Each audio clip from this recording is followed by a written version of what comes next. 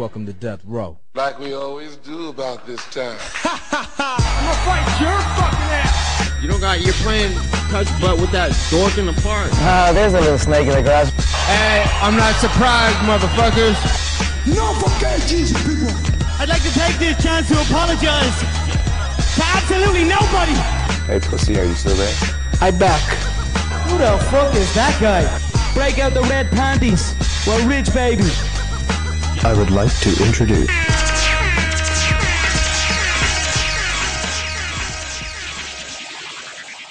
Welcome to the MMAforMoney Show, episode 42. In this show, we will review UFC on ESPN 11, Blades vs. Volkov, and preview UFC on ESPN 12, Poirier vs. Hooker. I am Bob Voss, your favorite guardsman at MMA State of Mind, here with Mike Copenhaver. You can find him at Don't Cope Just Win on Twitter. Also, please follow the show on Twitter at MMAforMoney Show. Mike, how are you doing tonight? I'm doing absolutely amazing, man, especially after the great weekend we had for the MMA4Money team. I told and tweeted everybody out 1 hour before the race on Monday that to go get your packages from Prime. And not very, some people listened, some didn't, but you guys sure did regret it because he cashed another one. Not only did he cash on Monday's race, but he cashed on Saturday, and it was a plus 2,200 altogether for the weekend.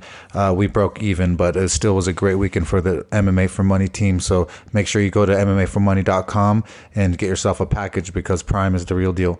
Absolutely proven long-term winner.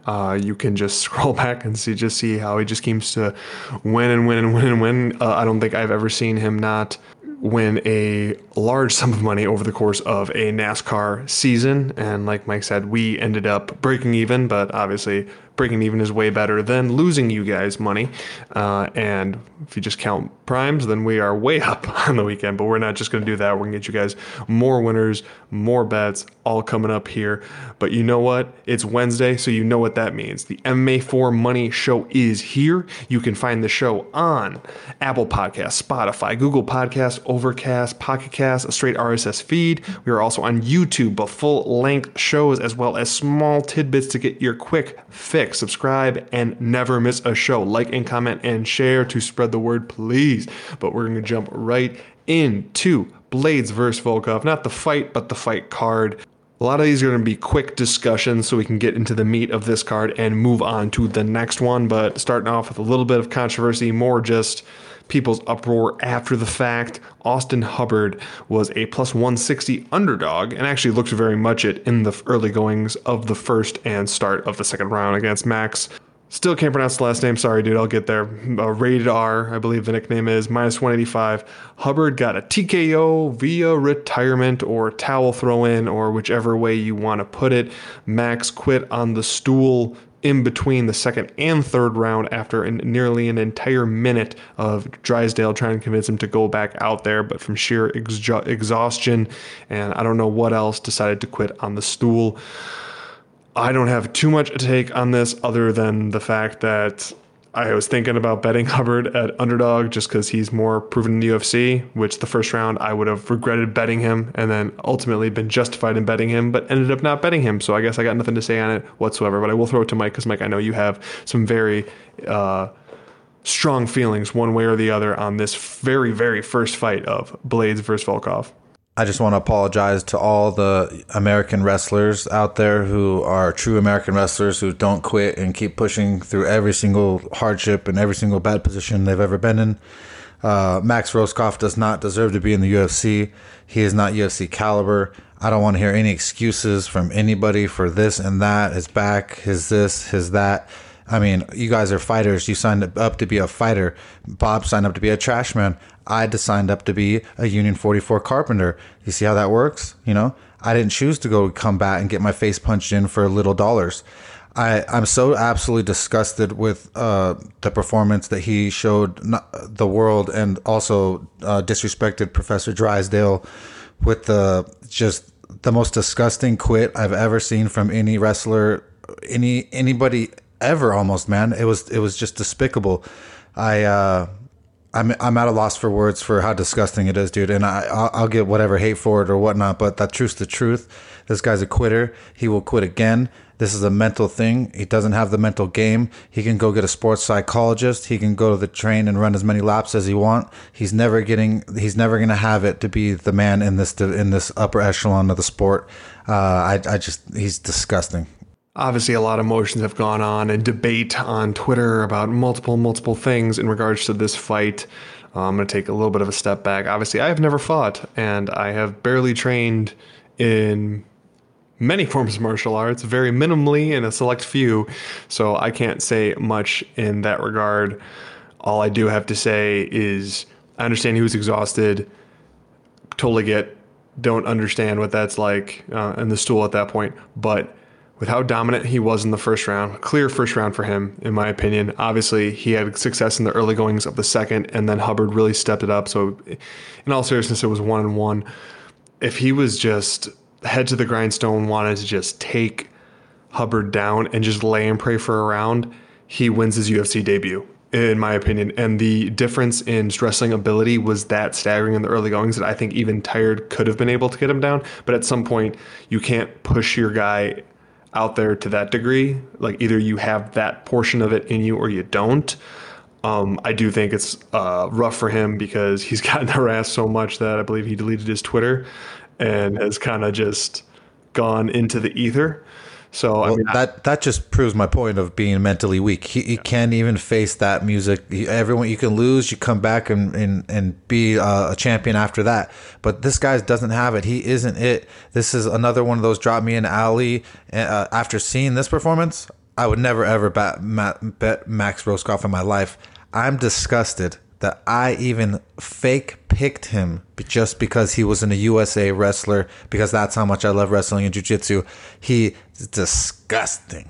But the pick had legs early going. I was actually surprised how easily he went down. Honestly, I think his biggest issue in the fight, obviously he quit on the stool, but the biggest issue for him was he went for so broke for like transitions into certain submissions in the first round that would just do nothing but burn energy. If he would have just tapered back just a little bit, he was so much better on the ground and with the wrestling. It's like he could have clearly won that fight and kind of had an early easy going of it. He just decided to go to that next level to go for the finish and burnt himself out. You can tell even, I think it was the last 30 seconds of the first round where they ended up on the feet. He was breathing heavily and started getting hit with some shots and tried to shake him off, but they just started piling on. It was getting rough after that. And then, yeah, getting full blown shot. Even in the early going, like the first half of the second round, you're like, okay, he's still good. He's tired. He's probably gassed, but he's good.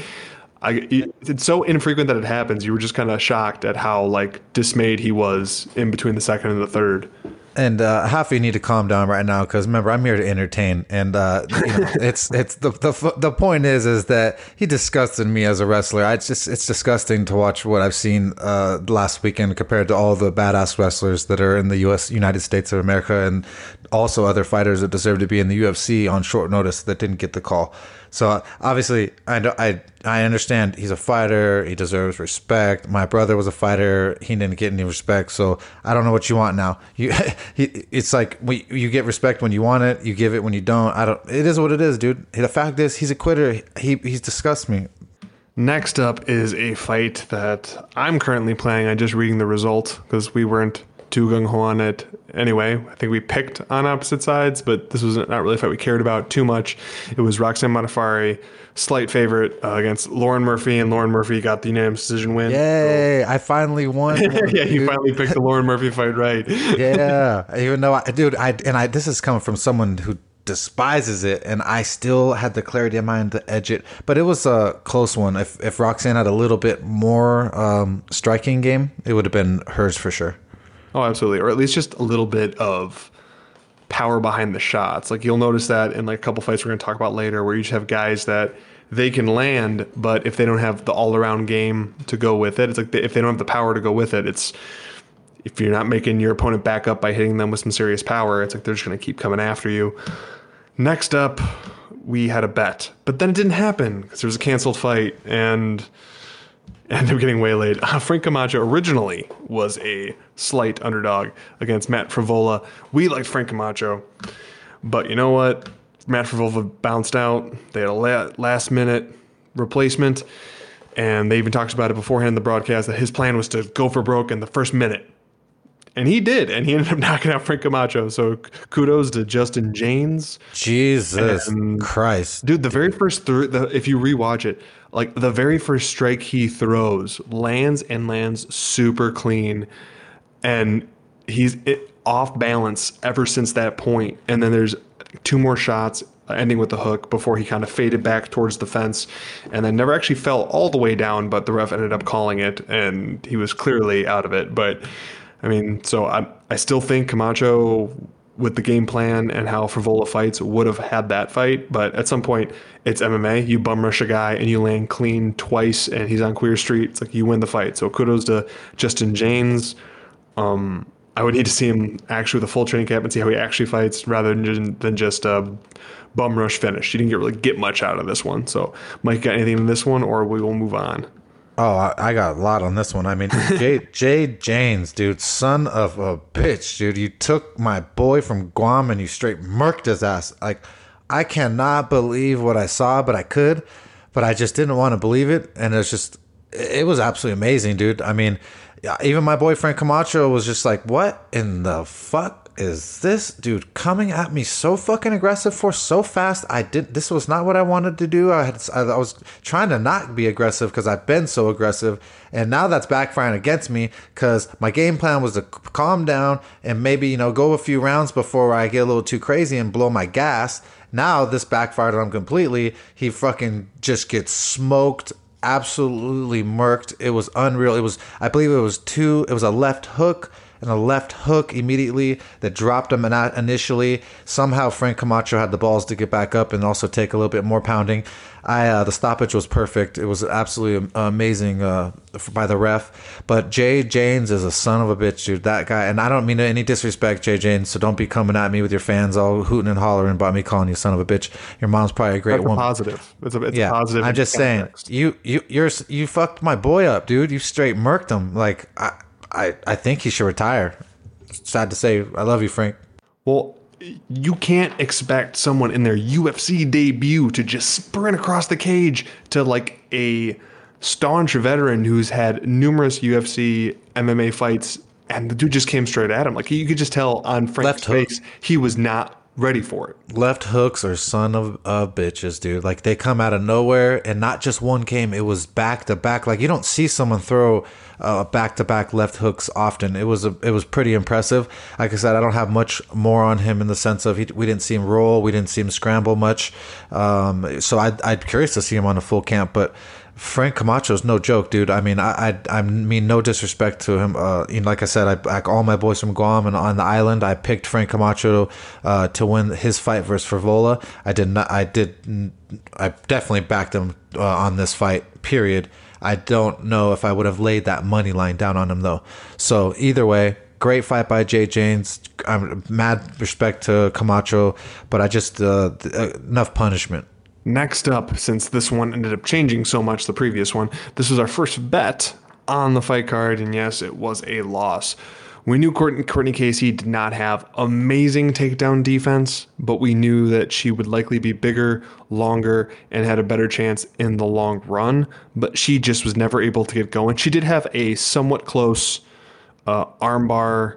I can't remember if it was in the second or the third, which would have turned it all around, but she was a plus 100 underdog against Jillian Robertson, minus 120. Robertson ended up getting a sub with 28 seconds left in the fight. I'm honestly very surprised that with that amount of time left, I mean, as far as I know, Casey maybe wasn't cognizant of how much time was left, but they've ride it out to a decision. I mean, she was still going to lose the decision, but I mean, it was 28 seconds. Yeah, obviously Courtney got pretty much destroyed from pillar to post. She should have been a much bigger underdog in this scenario, and she just looked bad. I knew she'd get, like I said, I knew she'd be taken down, but I just thought in the long run the fight would be hers, and damn was I wrong. Mike, what do you got for Casey versus Robertson and that rear naked choke at the end? It was absolutely disgusting to watch this performance as well. This is another Max Rokoff type quitting situation. The tapping with 28 seconds to go, like, I guess Robertson did have a decent position. She had a weird position where she had her hooks. Like one hook definitely was like in, but it was pressed up on the upper thigh, pushing downward for pressure as she was choking upwards on the neck. But she quit mentally because she was whining and crying about the coach in the corner before she got up after the tap. She quit in there completely. She did have a better striking game than Robertson. She was piecing her up every time she did get a chance, but it was far and few, and it wasn't enough, and it was a pathetic performance by her. I'm disgusted that all the UFC experience that she has, that she didn't realize that she needs to go take wrestling serious. It's pathetic, and I'm sorry for the 1 unit loss there, but at least we got it back on the next one. Next up, I'm just going to read the results on this one because even when we picked, we were kind of just pushing past this fight. Marc-Andre Baralt was a slight underdog, but he finished it with an uppercut. Whoa. I did not just pick. I straight out said this was the in the alley theory, bro. This was one of them. I thought your in the alley theory was for Emmett. That was too. I think it was Burial. I don't think it was. I thought it was Emmett and it was Burial. No, Torres was the vet. Was the OG. It was Burial because I went on about Pachocchio, or whatever his name was, and I said that there's no way that dorky dude would in an alley that's the dude you're gonna pick. But Marc-Andre Burial, he got himself clipped a few times, scared the shit out of me, but he eventually ended up coming through and smashing that dude. But not much more to say. The guy in the alley, it doesn't matter if he gets clipped a few times. Oh no! There's too much rage behind those eyes for the clips to stop him. If it's the guy in the alley. My point exactly. But either way, the alley theory has held an incredible percentage rate. So I'm going to start betting every single one of those where I feel like drop them in an alley, and that's going to be a bet. Especially if they're an underdog, because that's just a gut feeling there. And as much as breakdowns are a thing and analysis is a thing, sometimes your gut is the thing you absolutely have to go with, no matter, like, sometimes there's just things that aren't telling you. Like, going back to way back when, I eventually chickened out and didn't actually make the bet, but the gut feeling that Roxanne Modafferi was going to be Macy Barber. Didn't end up betting it. That was a plus 700. I know. So sometimes you can't let odds mess with a gut feeling when it's proven to be right in the past. Just like with Mike's in the alley theory, like, we were racking our brain. I actually have to go back and check, but I could think of, over the history of the show, I could think of maybe one time, at most two, where it didn't hold true. And there's at least one or two of those picks per fight card. And we're on episode 42 here, so that's a pretty high percentage. And we're talking like some big calls where I said, like, Cody Garbrandt versus Dominic Cruz. When I said, dude, I know Cruz personally. I'm telling you right now, he is not that guy. He's a great dude to whoever he wants to be a great dude to. He worked hard, especially, he's professional, but he ain't the guy that he wants to be in the alley versus fighting some dude. Absolutely. Now the next fight was Tisha Torres. Was a big underdog, plus 165. Not crazy, but pretty big, against Brianna Van Buren. People were pretty high on Brianna Van Buren. She was minus 190 because everyone thought she was so big she'd be able to pin Tisha Torres against the face. But she only did it for one round. And then Tisha Torres was too fast and too much of a veteran to, like, win those positional battles against the fence in the later goings, and clearly won the second and third and ended up with a unanimous decision win. So she snapped a losing streak, and she keeps her ranking, I suppose. So, Mike, this was one of your never discount the OGs bets, picks type scenarios. It wasn't an official bet, but for sure a pick. So, Mike, by all means, talk about how the tiny tornado whooped on some Van Buren there. Oh, man. Tisha Torres, to me, looked better than I've ever seen her, ever, period. She looked mentally more confident. She was more aggressive. She was the tiny tornado for real for the first time that I've seen in 5 years or more. I was super impressed by her. I aren't very often impressed by someone so small, but her and Van Buren were getting at it in the first round. But once the experience factor kicked in that Tisha Torres had and her confidence, she just literally implied a great kick game, great distance, and she also just in the scrambles was amazing. So I was super impressed by her, and I couldn't believe the plus money that most people got on her, and that's why I just said it. There's no way that I could go with Van Buren at that number. I'd have to pick Tisha Torres every time, and that's what I said last week, and that's exactly what happened. And just wish that I threw the money down myself instead of being a little hoe. Next up, Clay Guida was a plus 215 underdog against Bobby Green, minus 255. Green ended up with the decision win there, but honestly, it was much closer than I think a lot of people picking Green thought it would be. Guida kind of dominated the wrestling and won the first round, in my opinion, and there were several exchanges that if certain takedowns lasted longer, or a few, the harder part was Green was landing the bigger shots and some big knees over the course of the second and third round. So he eventually got the decision, but it was pretty close. And knowing Green's track record, it could very well have been a split decision loss, and the one on his record, just the way judges are. But he gets the win. And honestly, I watched the fights after the fact in individual form. So if you watch this live, Mike, you can give a better gist of it. I heard he gave a big post-fight speech that was fairly moving and good. I did not see it. I just strictly watched the fights after the fact. So if you know that, by all means, break into it or just talk about the fight. You're talking about the post-fight interview with Bobby Green and his cornerman that was a white man, right? Yeah, I didn't see every single wording of it, but it's basically just about what everybody should be speaking about, is that between your white, Asian, black, Hispanic, I don't look at that, man. Most people shouldn't. That's something is kind of taught. There's definitely racism going on in the world all over, and definitely my African American friends, they definitely have it a little bit harder in the certain places that the demographically are mostly black. When I worked in Inglewood and Compton, a bunch of wonderful families, awesome community, but remember there's not a lot for them that's offered for them to keep pushing on and advancing, which I totally agree with them and see what they're saying. The cops profile them. They definitely do. It happens all the time. It's scary. It's scary enough when someone pulls up behind me on the freeway or in the streets. It's a cop, and he's just looking for me to do one wrong move to get me to go to do something wrong so he can get me a ticket.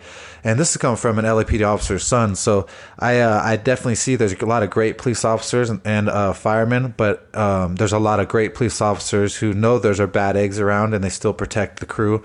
So I just mostly he was preaching love, and love is most powerful. I love all my friends, all races. I don't look at none of that. I feed them all, and I think that's the approach that most people should have.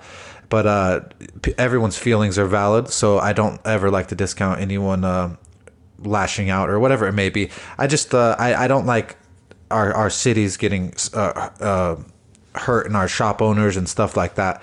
But protesting and doing whatever you need to do is fine, but preach love and not hate. Yeah, we'll have a little perspective on the riots and stuff like that on a fight later on in the card that I completely forgot. I knew the news, but completely forgot about till in broadcast.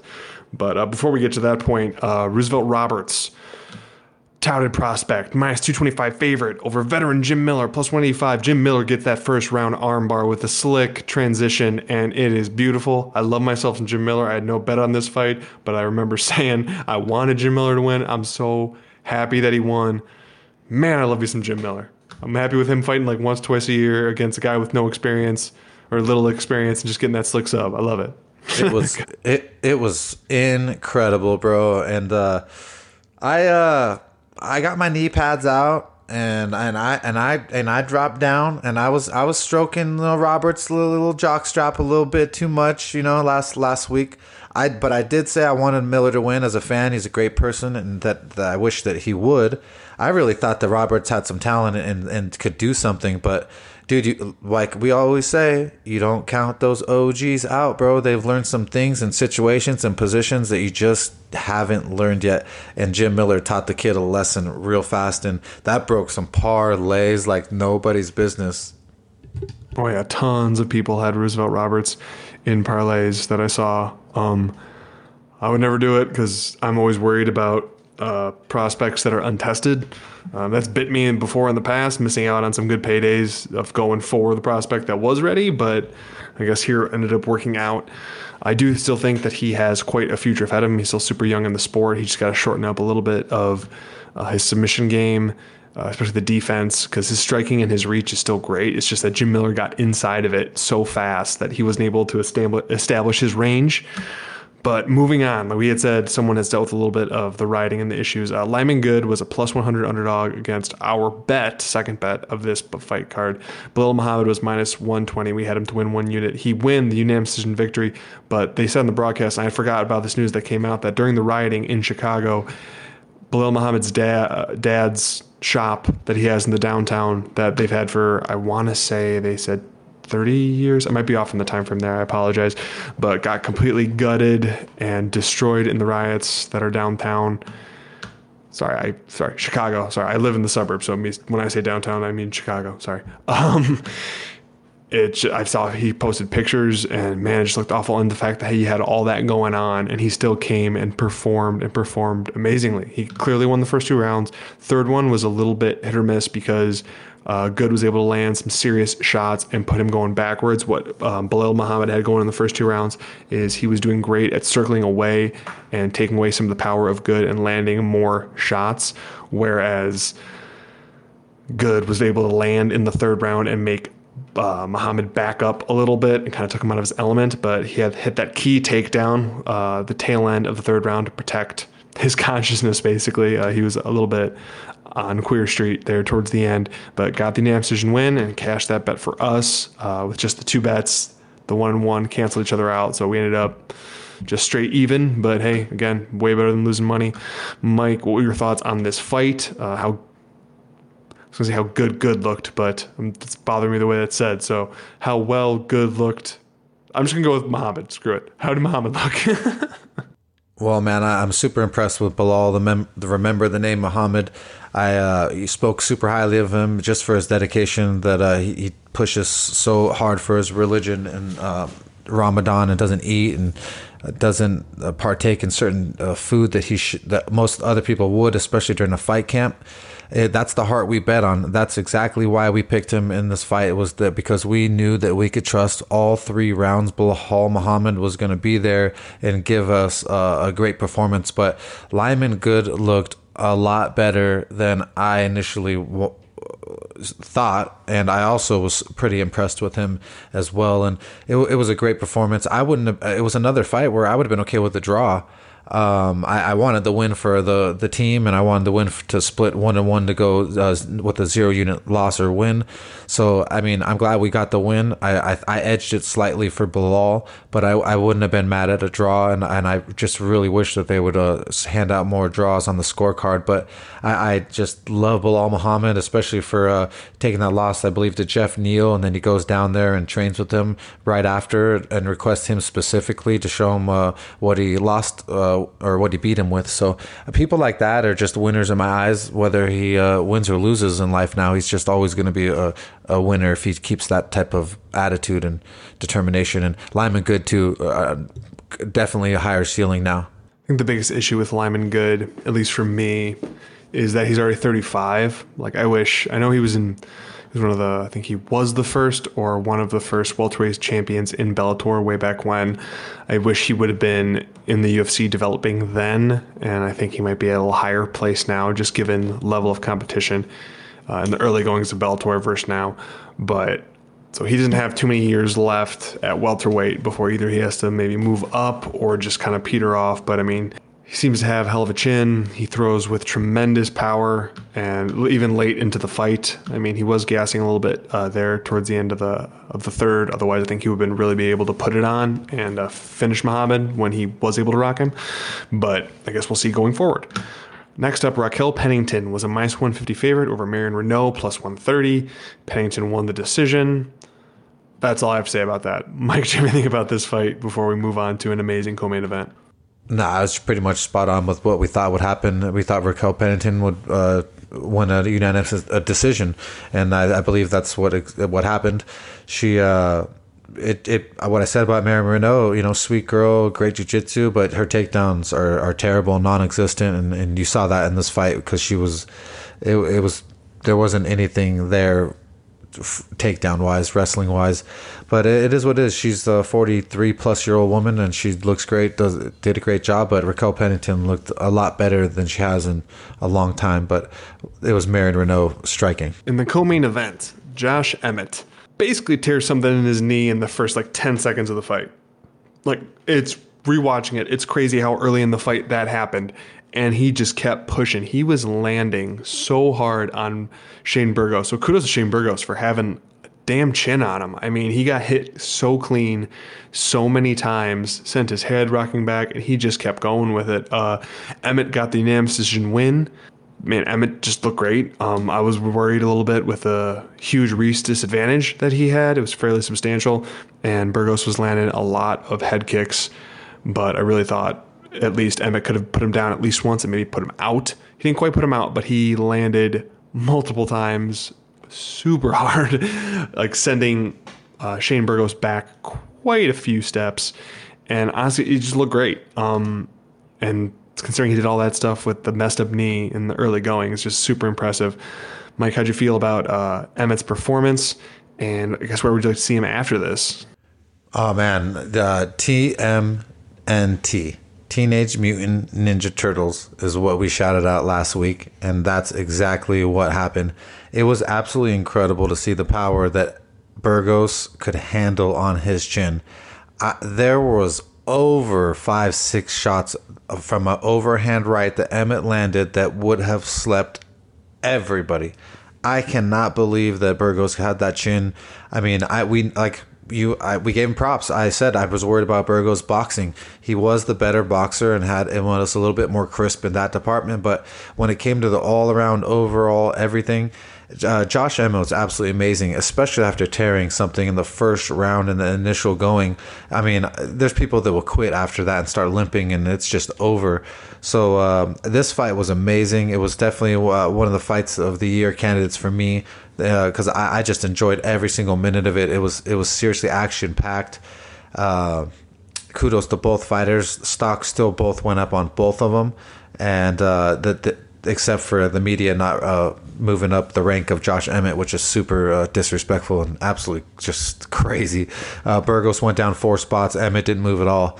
I mean, that's insane, you know. And Aldo went up 1 without fighting. Yeah, so it's just convenient. But so I just love this fight, and I couldn't say enough good things about Josh Emmett, and I'm just so stoked that I picked him last week in our dorky way. Next up, we're going to almost skip the main event. How dare I? Curtis Blades, at the time we recorded, was a minus 390 favorite versus Alexander Volkov plus 320. Blades gets the unanimous decision over 5 rounds. He did exactly what he promised he would do. I'm a little disappointed just because I thought in the 3rd, 4th, or even 5th round, with how much he would be on top of Volkov, that he would be able to get a finish at some point. And he was really doing the tail end of the 2nd and early goings of the 3rd, really laying down a lot of ground and pound. That petered later as he got tired, but I thought that was going to keep going to a TKO later. Didn't quite happen. Got a little exhausted, but hey, completely nullified Volkov for the entire fight. So, and actually did pretty good on the feet when he was there. So he did what he's going to do and got 90 and 90 as opposed to just betting it all on wild haymakers and maybe losing it and only getting half that. So I don't have too much thoughts besides that. I still like his chances in the future to one day be UFC champion. I am a huge homer for Curtis Blades. Obviously, I've said that in past podcasts. He's a Chicago guy. Huge fan of him in that regard. Chi-town. Big fan of him in that regard. So I'm always a little biased, but it was a dominant win. Mike, anything specific for this main event, Blades versus Volkov? I mean, it went pretty much how we thought it would go. It just we knew that Curtis Blades' wrestling is far superior. We didn't know if Volkov could stuff a takedown. We never seen him really stuff a takedown, and we found out real fast that he can't stuff a takedown. So Curtis Blades did exactly what he should have over a 5-round fight, especially if that's the way for you to win is to wrestle the guy, because that's your best attribute. And touche to him, and I just hope to see him in the future versus some stiffer competition, because Volkov is there, but he's not quite that upper echelon. So we'll see. Jumping to our upcoming event, UFC on ESPN 12, Poirier versus Hooker. We're going to do some quick picks like we always do. We have 2 bets on this fight card, and we are going to skim over some other ones. Obviously, there's a couple really, really good fights on this fight card and some not so good fights on this fight card, but we'll at least touch on all of them. First off is Jordan Griffin. He is minus 105 versus Yosef Zalal, minus 115. Jordan Griffin at this point is famous for losing to some really good guys and sticking it out till decision. So I don't necessarily know how good he is in comparison to those people. Yosef looked great in his UFC debut, but it was against someone who does not have a lot of UFC experience, so I don't know where he is at either. I'm not utterly confident in either. I guess if I have to pick, I'll go Zalal. Mike, I know you have a little bit more in-depth on this one, so by all means, break down our first fight on Poirier versus Hooker. Yeah, Yusuf Zalal. I really like this guy, man. I'm super impressed with his determination, the fact that he has shown a 3-round wars, that he can keep going and be caught in bad submissions, be taken down multiple times and almost mentally broken, but still have the grit to come back and to strike, and on some of his losses that were close to that he could have possibly won, but he learned a lot during those fights. So I really like Zalal in this fight. I think that he has just the better mixed martial arts game. Jordan Griffin's definitely tough. He's going to come to fight. This is going to be a very close fight in my personal opinion, but I think it will be a decision win for the Zalal. He just has a little bit more to offer. It's a little bit better mixed martial arts game, and just more marketable. So I think the Zalal is going to roll here by decision. Next up, we have some former Invicta fighters, a former Invicta champion in Jin Yu Frey. She is plus 140. She was the atomweight champ against 20-year-old Kay Hansen, who is minus 160, but more consistent strawweight fighter. This is at strawweight in the UFC. I don't have too much on this in general. I've seen both of them fight in the past in Invicta, but given the fact this is a different weight class, Hansen's so young. Frey's 35 for a really, really light weight class of 105. And I don't know. I guess I'll go with the former Invicta champ, but this one I would not follow me on. Mike, break down Frey versus Hansen. Yeah, Kay Hansen is a purple belt in Brazilian Jiu-Jitsu over 10th Planet over here, and she's quite impressive on the ground, and I think that her stockier wrestling base and her determination, I think she, could give Frey some problems striking, because she likes to stay a little bit at length and use it with striking. So I think that she is going to have a little bit of a problem in the smaller cage, the octagon, and it's going to favor Hansen in the wrestling, and I think that she's going to grind a 3-round decision over Frey, and that's just my personal opinion. Next, after that, we have Takashi Sato, minus 135 versus Ramiz Brahimaj. I'll get that right post-broadcast after hearing a few people say it. Sorry for utterly butchering that. I do like Takashi Sato. I mean, he recently lost to Belal Muhammad, but we really like Belal Muhammad and has a finisher of Ben Saunders, and Ben Saunders isn't who Ben Saunders once was, but I like his striking ability. I think I just like him more in the spot, but that, given that said, I don't know a ton about Ramiz Brahimaj. Man, I'll get that right at some point. This will be his UFC debut. I haven't been watching a lot of LFA recently, so I haven't seen his more recent fights, but it kind of seems to me like he's kind of just getting brought in this scenario. He's currently 8-2, and obviously when you have some of these bigger gyms at the UFC becomes close with, like Fortis MMA, where he is training at, you can kind of get put in, especially during this pandemic when they need fighters. So I'm going to stay away from it, but I guess I'll pick Sato just from strictly based off UFC experience. Mike, where are you on Sato versus Brahimaj? I feel the same exact way. I think Sato has a little bit more experience, and he's just proven a little bit more to me than obviously the newcomer. So I would go with Sato to win. After that, we had a fight that I was actually really excited about, but now it's not happening. Sean Woodson was a minus 245 favorite over his original opponent, Kyle Nelson, who's plus 205. Now it's Julian Erosa, which I would think they would have odds by this by now. Actually, I'll quick try to refresh one last time. I've been trying to refresh since I heard the news this morning, but they still don't have it on there. So we don't have odds for this one. I would only assume he's going to be an even bigger favorite over Julian Erosa. So obviously picking Woodson, I really like him here. He is a gigantic featherweight. He's 6'2" with a 79-inch reach and just all around good. And I've never been high on Erosa just about ever. So I would go Woodson here, probably whichever way he wants, and likely getting a finish. Mike, anything specific on Woodson versus now Erosa? I mean, if I could get a little bit better odds, Sean Woodson, this is one of those drop me in the alley theories. Sean Woodson will beat the absolute effing shit out of Erosa in the streets. Erosa would never want to see him in an alley, don't want to see him in the middle of the street, don't want to see him in a park, don't want to see him in a beach. He would wreck him on his feet. Woodson is going to kill this kid. It's not going to be close. I mean, mark my words, Woodson is going to come in there and absolutely wreck this kid's body and just wreck his soul. Erosa is going to be erased after this. Next up, we have a heavyweight fight against heavyweight Canadian super prospect. I'm kind of being facetious there. Tanner Boser has quite a bit of experience, and he is one of the few good Canadian UFC fighters right now. That's not being disparaging towards Canadian fighters. It's just there's not as many in the UFC as there once were. He has a lot of experience.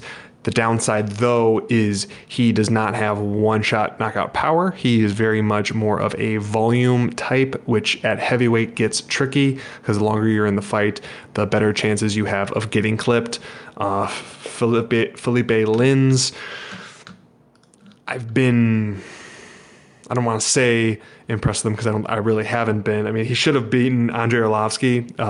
I do think he should have beaten him. There was a terrible judges scorecard that he ended up losing that fight. He made his big name for himself in PFL, beating some halfway decent names in there, including a super juiced Alex Nicholson at heavyweight, who just did every over, under, around the counter supplement you could possibly ever get. I think I'm going to go with Boser here, but no bet whatsoever. I do think that he could win in the later on in the fight, but if it ends in like the first round or so, it's going to be Lins. But I'm going to pick Boser here. Mike, what's your pick on this heavyweight fight? Yeah, I'm with you on Boser here. I just think that he's just shown me just more, and that he is. He's just in his past on his record, he hasn't been finished, and Lins has a couple times, and our guy hasn't. So I think that Boser is the right pick here. I think that with him not being finished in the past, that he would be the best bet. So next up, we have, I'm not going to say a big prospect, but someone that everyone's fairly high on, at least anyone that I have heard. Miranda Maverick is fighting. Let me go in order. I have this. Mara Romero Barella is plus 250, and she has won us money in the past, but she's a big underdog here for right reasons, versus Miranda Maverick, who is minus 300. This is the biggest. Well, I guess it's tied for biggest favorite on the fight card, unless the odds have changed since. But I'm gonna go with the big favorite here. The only thing that I am eyeing that I actually like is Miranda by decision. Let me double check that for you guys. I believe it's 156 or 154, 164. So it's gone up a little bit. I do think she's better than Barella. I do not think she's going to get the finish here. There is a chance, obviously, but obviously plus 164 is much better odds than the minus 300 you're going to get. This is one of the few female MMA fight overs in recent memory that's under minus 200. Actually, it's minus 160 for over 2.5 rounds. So if you think it's going to go that long, that might be the way to do it, since so many overs are now super juiced, because, I mean, they happen way more often than not. I believe one in the last 10 has gone in the under. Mike, anything specific? I know Barella has won you money in the past. Are you going to go with her as a big dog here, or are you going to go with the heavy favorite Maverick? You know, I just personally don't know enough about Maverick for me to ever lay that negative 300 money line down on her. So it's dog or pass on this. And Maria Barella has more experience to me, so I would definitely favor throwing units on her, flicking something, as opposed to that negative 300 on a lady. Next up, we have our first bet of the fight card. Luis Pena is minus 270 versus Kama Worthy, who's plus 225. One second, those odds might be just a bit off, but either way, plus 225. And I know what you're thinking. Man, they're going to lay that heavy juice on Luis Pena? No. We're going with the underdog here for Kama Worthy, who has some power to him. And then the fact that Luis Pena likes to give fights away, and he should never be this big of a favorite when, other than being the ghost of Matt Wyman, hasn't really done enough to earn this kind of favorite status. You may look in past fights of Kama Worthy, and he's getting downplayed a lot because he has been finished a handful of times. I think 3 or 4. But that was when he was cutting a tremendous amount of weight to make 145. Ever since he's gone up to lightweight, he has never been finished. So it could clearly just be one of those situations where he was so dehydrated from going down to 145 that his brain just couldn't handle the damage. That's happened to plenty of guys that when they move up, they seem to get like a second chin, as odd as a statement as that is. So he will bang. He has a lot of power there.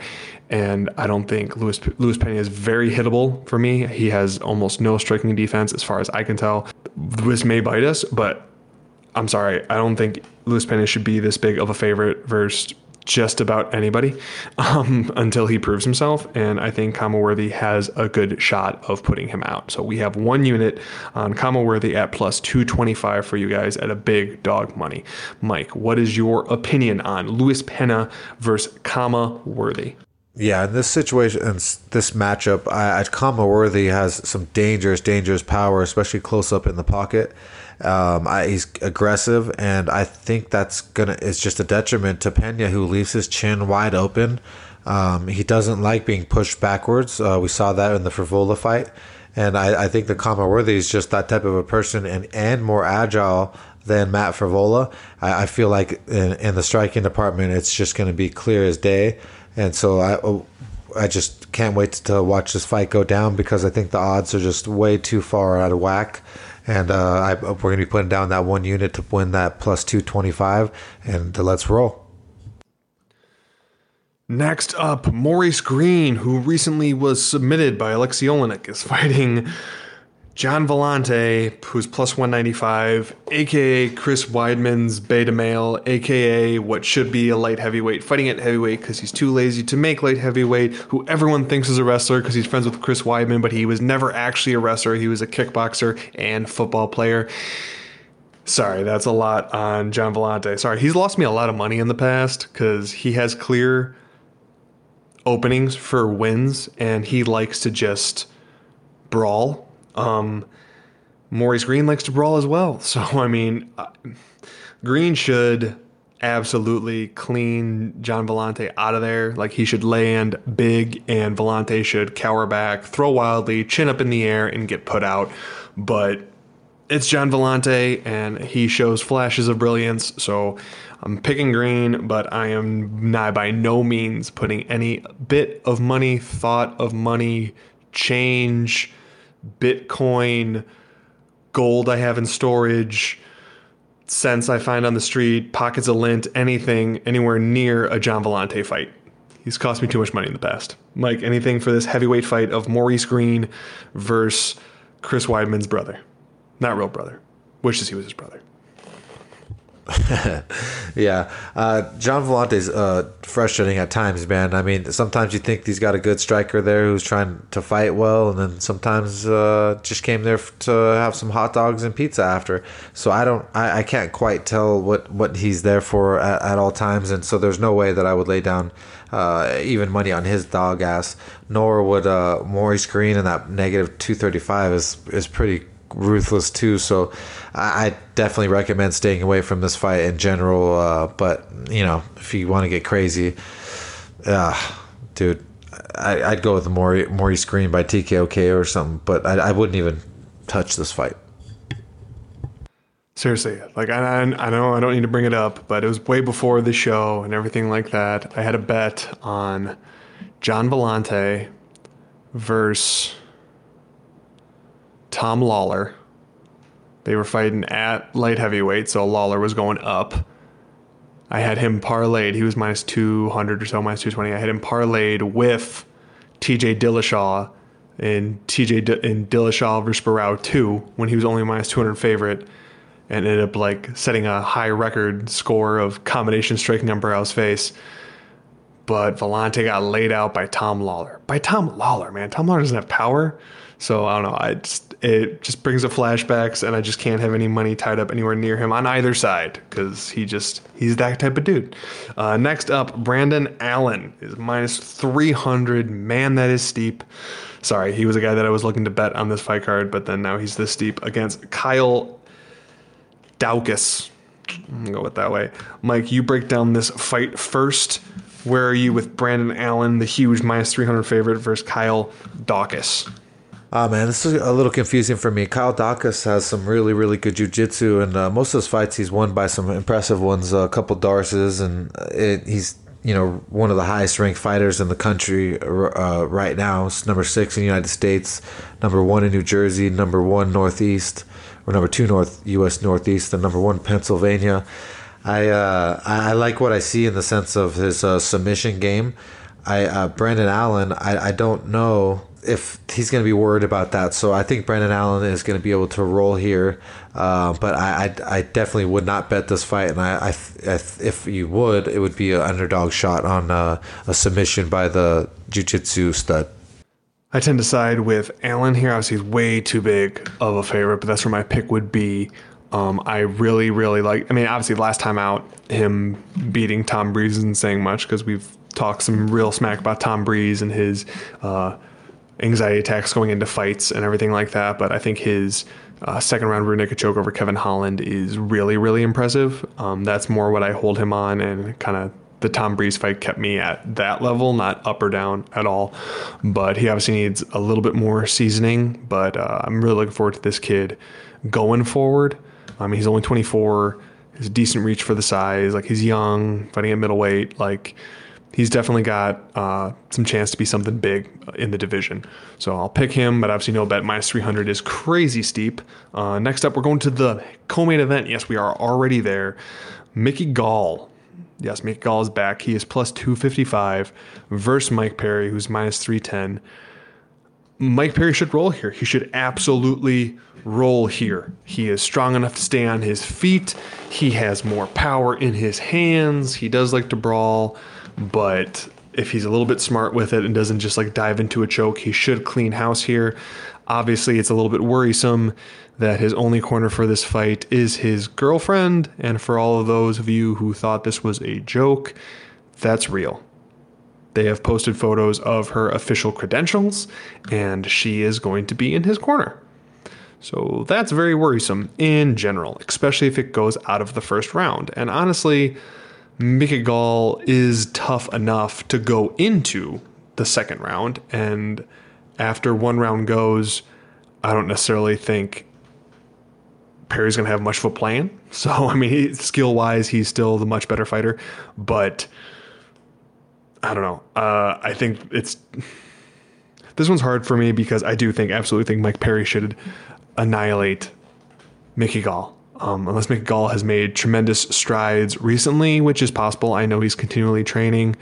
He trains with Jim Miller, who just won, among other people in the New Jersey area. There's decent people that he's training with out there, but man, I don't know. I don't know. I got a weird feeling about this fight, just everything in regards to Mike Perry. So I guess if you're feeling the dog, you can go with it. Right now, let's see if it's changed at all. As of last time I checked, it's plus 255.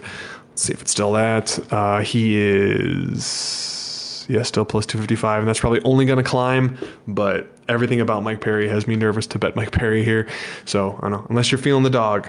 But I guess that's my odd breakdown for this fight.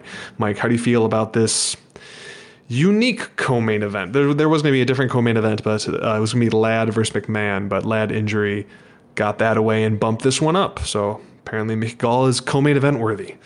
So thoughts on this co-main event fight, Mike? Yeah, I think that Mike Perry is absolutely dominant in every way, standing on the feet.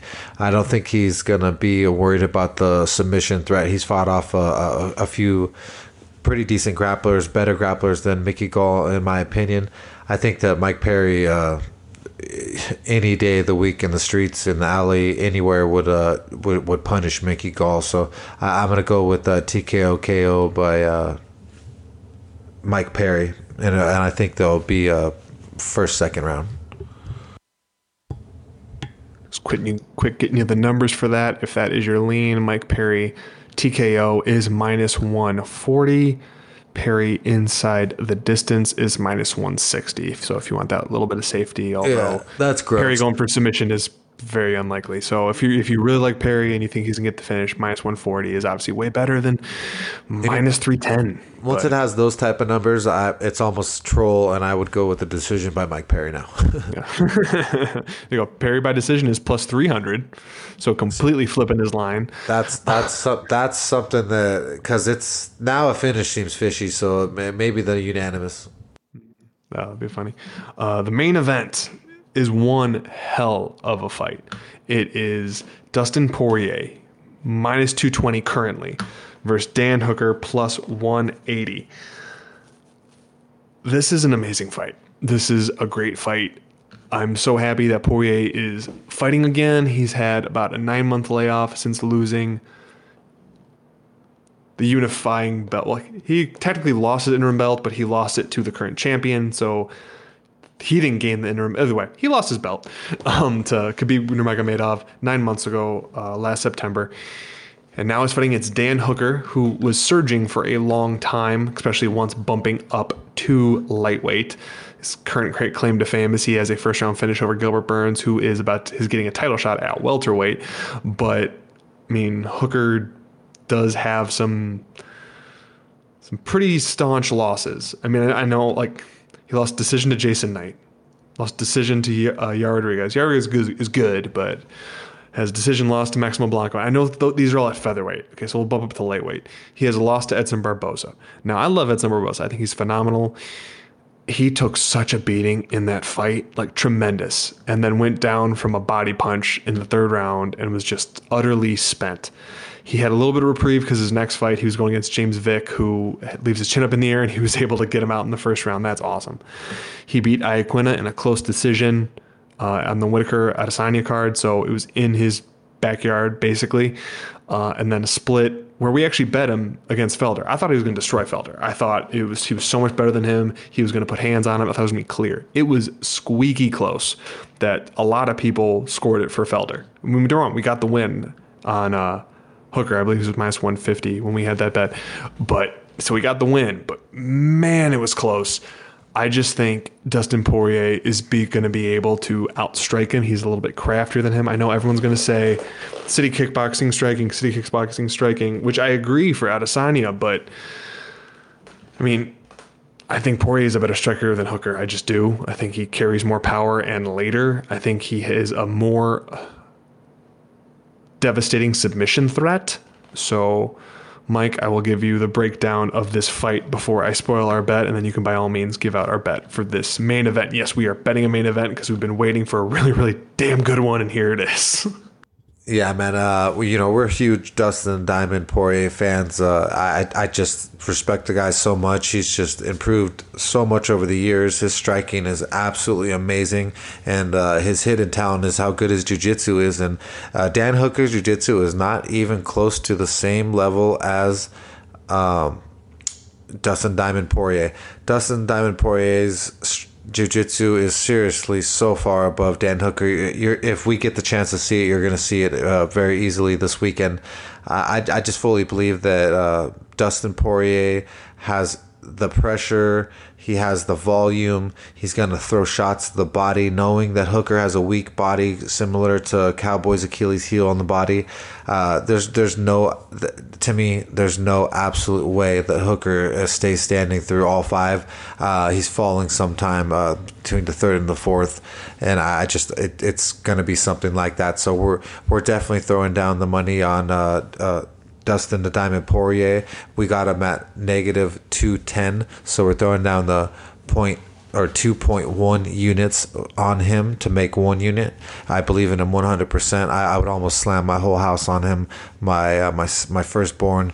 Don't take me too serious, but literally that's how confident I am on this dude. But Dustin Diamond Poirier is going to do his thing this weekend and go have himself some chicken and Louisiana hot sauce. Now, even though we just said it, quick review of our 2 bets for this fight card. We have 1 unit on Kama Worthy at plus 225 to win you 2.25 units. We also have Dustin, the Diamond Poirier, at minus 210 to win 1 unit, so that's 2.1 units to win you 1 unit at the minus 210, like Mike said. Those are our 2 bets as a quick review. Well, we will be back next week to review this fight card, as well as possibly some special stuff coming your guys' way. But don't forget to subscribe to us on your platform of choice. Apple Podcasts, Spotify, Google Podcast, Overcast, Pocket Cast, an RSS feed. Yes, we are on YouTube. We have the full-length show. We have smaller breakdowns. We have tidbits. We have everything you could possibly want from the show, plus more. Like, comment, and share to spread the word. And with that, let's roll.